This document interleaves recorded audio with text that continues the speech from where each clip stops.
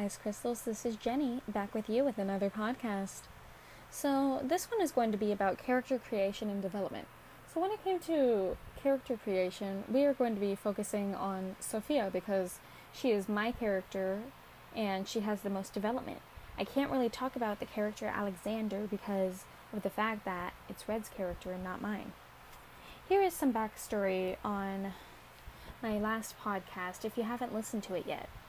So in the last podcast, Red and I talked about our character and their backstories and what makes them really them and how they reflect our actual lives. We went into a lot of detail about how our lives intertwined with our characters. So if you guys haven't listened to that podcast yet, I would highly suggest you guys listen to that before you listen to this one. Because if you listen to this one, it won't be as clear as if you listen to it. So we are going to be talking about Sofia. So one of the things about Sofia is I created her back in 4th or 5th grade. But I didn't really get her design until about 6th grade. So when it came to making Sofia's design, it was a lot of fun because when I created her for a autobiography, the assignment was very simple because it was just create a character. And I was like, yeah, create Sofia because she's part of me. She is one of the most important characters that I've ever created. So when it came to making her design was originally long, wavy black hair and purple eyes. She also has a heart necklace that has no significance like the locket does now. The heart necklace consisted of 2 hearts within each other. So that is Sofia's first design. The second design is she has blonde hair and blue eyes. The reason why I made her blonde was because everyone that I talked to was like, yo, Sofia is blonde. She is not black-haired. So I followed other people's suggestions, but as I followed their suggestions, I wasn't happy with what the results were because it wasn't how I saw her. Since this wasn't the way I saw her, it made me feel like, was Sofia really my character? Or is she what other people want her to be? So as this struggle went on, I felt lost because she was no longer my character, my pride and joy. She was what other people wanted her to be. So when it came to how I saw her, it took me a good 6 years of not being happy with her design because she wasn't what I wanted her to be. She wasn't at the potential that I wanted. Instead, she was what other people wanted. The next design I have for Sofia is she has blonde hair and red eyes. Now, I really like the idea of Sofia with red eyes because it really shows her demonic self. It really made contrast to everything since Sofia is an ice demon, so why would she have red eyes? The reason why she has red eyes is because it contrasts Red character, since Red character is a fire demon. And Red character has blue eyes, which insinuates Sofia. And Sofia has red eyes. So it really just contrasts each other and really goes along with what the characters are. The next design I have for her is her final design. It took me 6 years to finally say, you know what?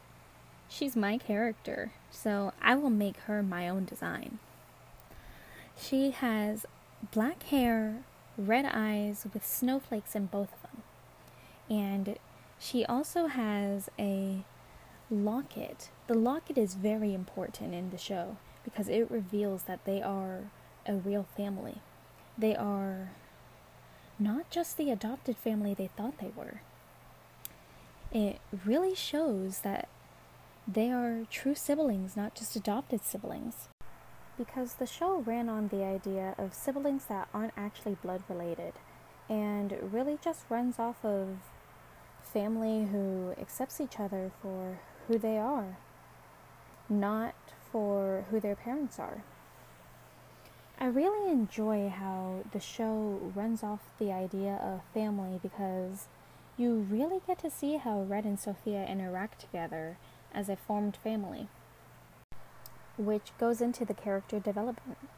The character development in my show starts off with Sofia having an obsession with booby-trapping the stuff she owns. And she really likes chaos.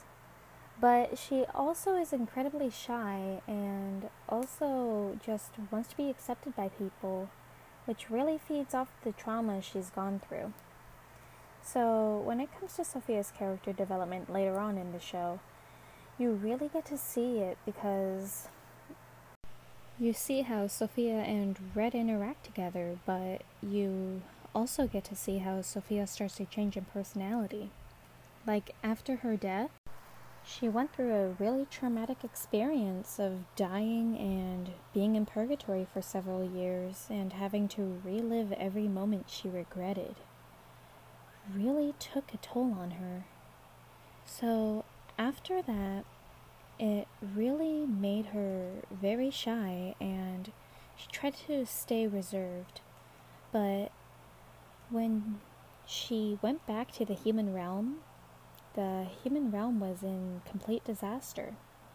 So it meant that she had to mature faster than she intended to. Because Sofia is now 17.